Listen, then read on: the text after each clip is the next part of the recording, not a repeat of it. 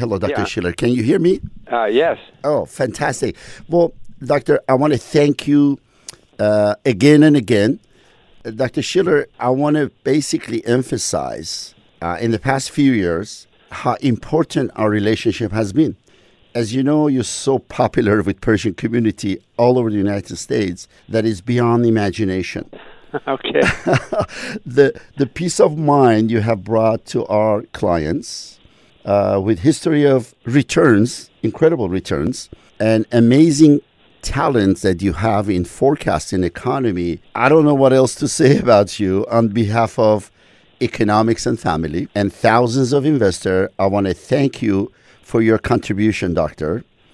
You have opened up many, many opportunities personally for me. And I just want to tell you, Dr. Shiller, job well done. Okay, well, that's nice to hear. And I hope to see you again in Los Angeles. It's been a while, so we look forward to that day. All right. Doctor, that being said, I got a couple of questions that I want to ask you. Dr. Shiller, what do you think about the economy today? Please share with us insight on where you see we are heading from here on. Well, we're in a period of recovery from a COVID-19 crisis, and the question is whether we'll be on trend again. I think the bigger question is what are the transformations of our working and patterns of investment going to have after we've learned from the crisis. A lot of us will be staying home most of the days of the week and commuting into work only occasionally. So it's going to change the prices of investment assets, but it will also change and I think improve our lives. We don't have to live close to work anymore. Even in some cases, we can work in another state than we're living in. So families don't have to be disrupted by the business job market. You can stay close to your family and work online. So I think it will be leading to a better world. We've learned from this experience. Beautiful, beautiful. Doctor, this is a totally different economy we're dealing with. Are we ever going to go back to where we were before? What is your anticipation on that? Well, we won't go back to where we were before. I think maybe we'll manage to avoid inflation, huge inflation, although that's still a risk, but I think probably not. And we're also going through a more basic transformation due to information technology and artificial intelligence. And that's changing the relative valuation of our different experiences. Used to be we needed librarians, for example. It used to be that a taxi driver had to know the streets, and not anymore with GPS. So things are changing that I think are a little scary, and people have been scared about the what's called technological unemployment. They've been worrying about that effectively for hundreds of years, but it's happening at a higher rate now. Some of us are winners and some of us are losers in this game, and that's big. It hasn't been talked about a huge amount during COVID-19, but I think it will return as people see the labor market changing dramatically. Very good, Doctor. Thank you so much. Doctor, there is not a day that I go to work and somebody doesn't ask the next question from me. And I always tell myself, who else can answer this question better than Dr. Robert Shiller, who manages the Case-Shiller Index? So, Doctor, here's my next question. Given the current real estate environment, what is your outlook for residential and commercial markets? Okay. The answer depends on location. I produced the Case-Shiller Index, now used by S&P and CoreLogic. But I didn't do it do it for metro areas. And it doesn't necessarily, price changes aren't uniform across metro areas. So downtown residential space may be less demand, office space in less demand, but not everywhere. So, for example, in New York, One Vanderbilt is a new building that just went up, is getting a lot of demand for its space. But for a good reason, it's right across the street from the major Grand Central Terminal, the railway terminal. So glamorous, new, and easy to get to commercial real estate in cities is still strong. But it's the other stuff, not so great. And then there, I think the outlook isn't good. The same is true for homes. You know, a lot of center city dwellings had high prices because of demand to be close to work. But that extra demand is not as strong now. So I think there might be declines in home prices coming up. And that is a bit of a worry. If you really want the home, if this is your life ahead that you're planning, I would go ahead and buy. But if you're on the margin and not sure, you might not. You might wait a while. So, Doctor, I mean, nobody knows about the future, obviously, but could it get as bad as 2009? I know that's really a wild question I'm asking, but I don't know. Could it get that bad, or you don't anticipate that? Well, 2009, well, we will have something like that eventually. 2009 is not the worst. The Great Depression tops that by a wide margin. 2007 through 9 was it's only a few years. It's not so bad. Now, I think home prices might fall in coming years. They don't fall quickly like the stock market, but they're not anywhere close to doing that right now. I think some people are thinking the Fed has just decided to loosen its support for long-term borrowing. So maybe one should jump now and buy into the housing market. That's an interesting thought. Interest rates are probably going to go up. But offsetting that, of course, is that home prices might well go down. So it's hard to know where to go. I really think people should look in their hearts. Do you really want a home now? And if you really want to do that, well, go ahead and do it. You might lose money, but, money isn't everything. So for average family, that real estate portfolio is the most valuable part of their portfolio. Would you say, to be on the safe side, maybe to take some equity out? Or that's not something that you forecast to be the case? Well, you mean take a home equity and borrow against it? No, just park the money somewhere, safe, just to see where we're heading. Because they asked me that question, and I just want to address that to you. Well, the problem at this point is that all major asset classes are highly priced. The stock market, the bond market, and the real estate market. So it is a turning point, unsettled time. There's also the rest of the world.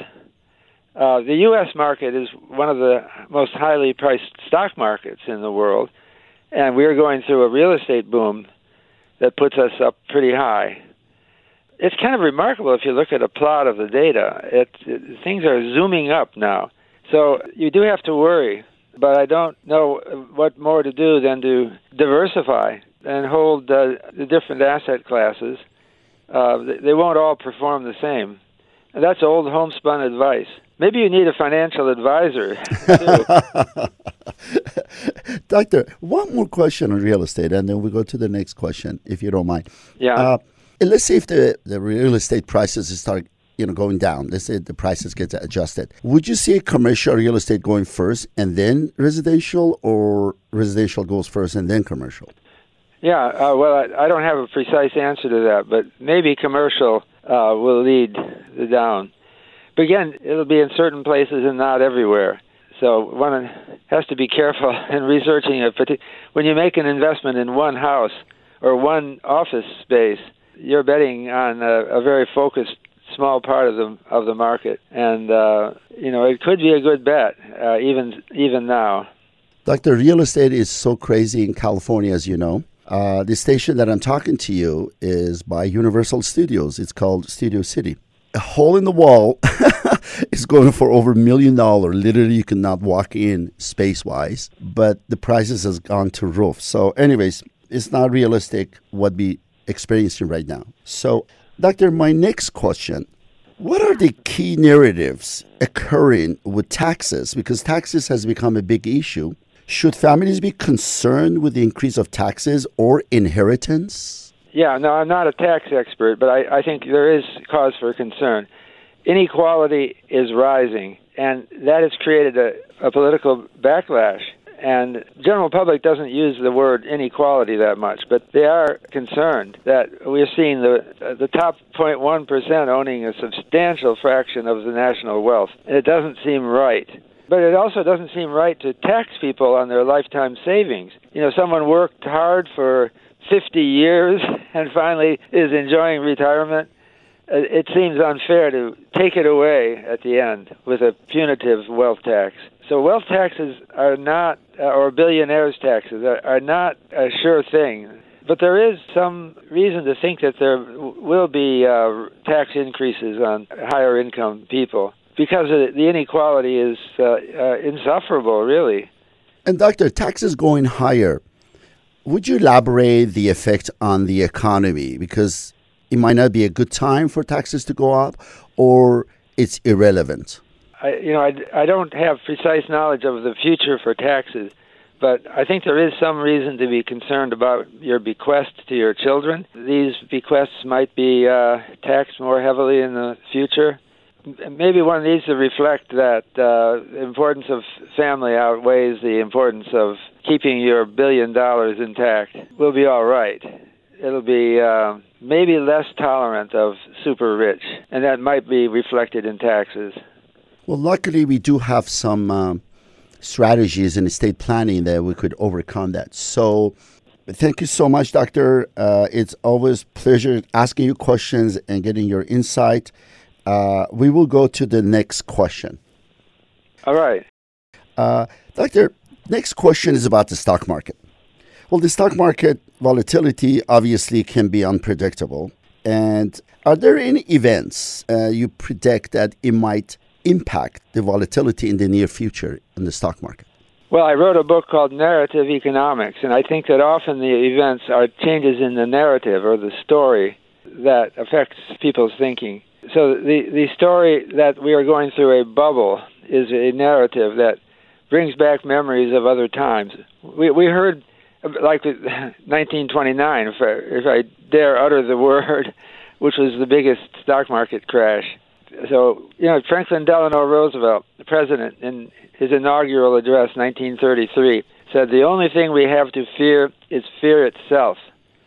So big changes in markets are often of a highly psychological nature. People feel right now they're pretty secure. They don't see people acting that scared. Maybe you hear it. Maybe that fear is growing, and there could be a sudden drop in the market, which is interpreted as the end.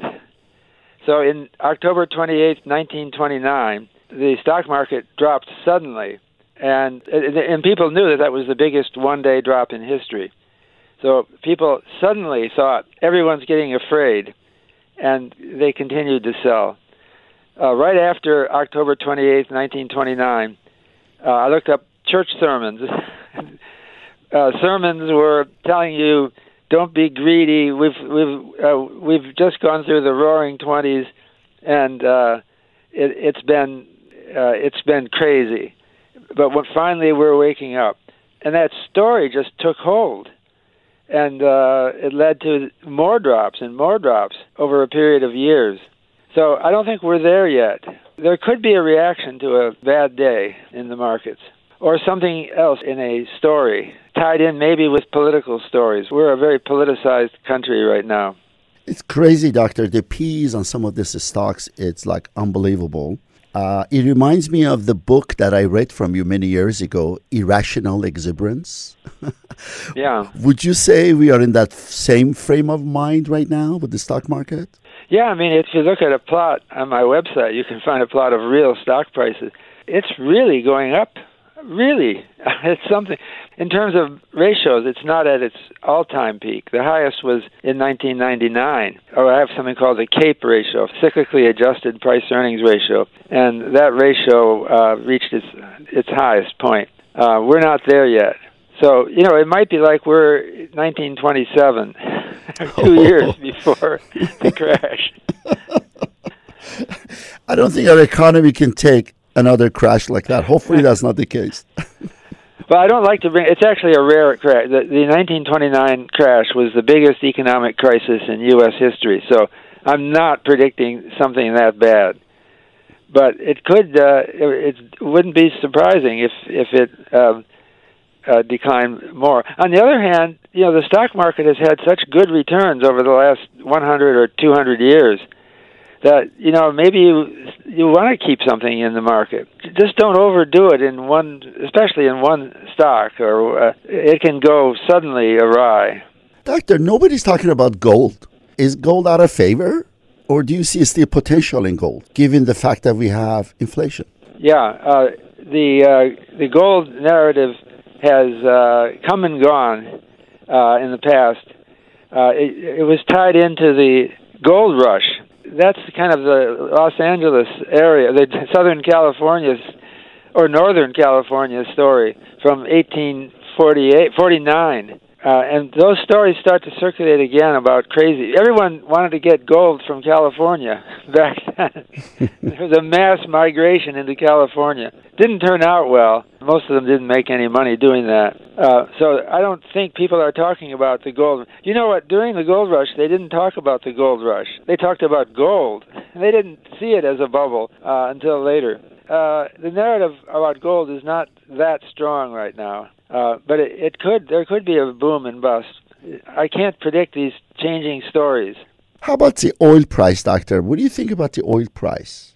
Well, that's another highly politicized thing now, and we're seeing this conference in Scotland, COP, was it 26, focusing a lot of attention on policy toward oil, and it may get taxed more because we want to slow it down, and that wouldn't be good for oil prices. Not for what the oil companies receive. Thank you so much, Doctor. My next question is about inflation.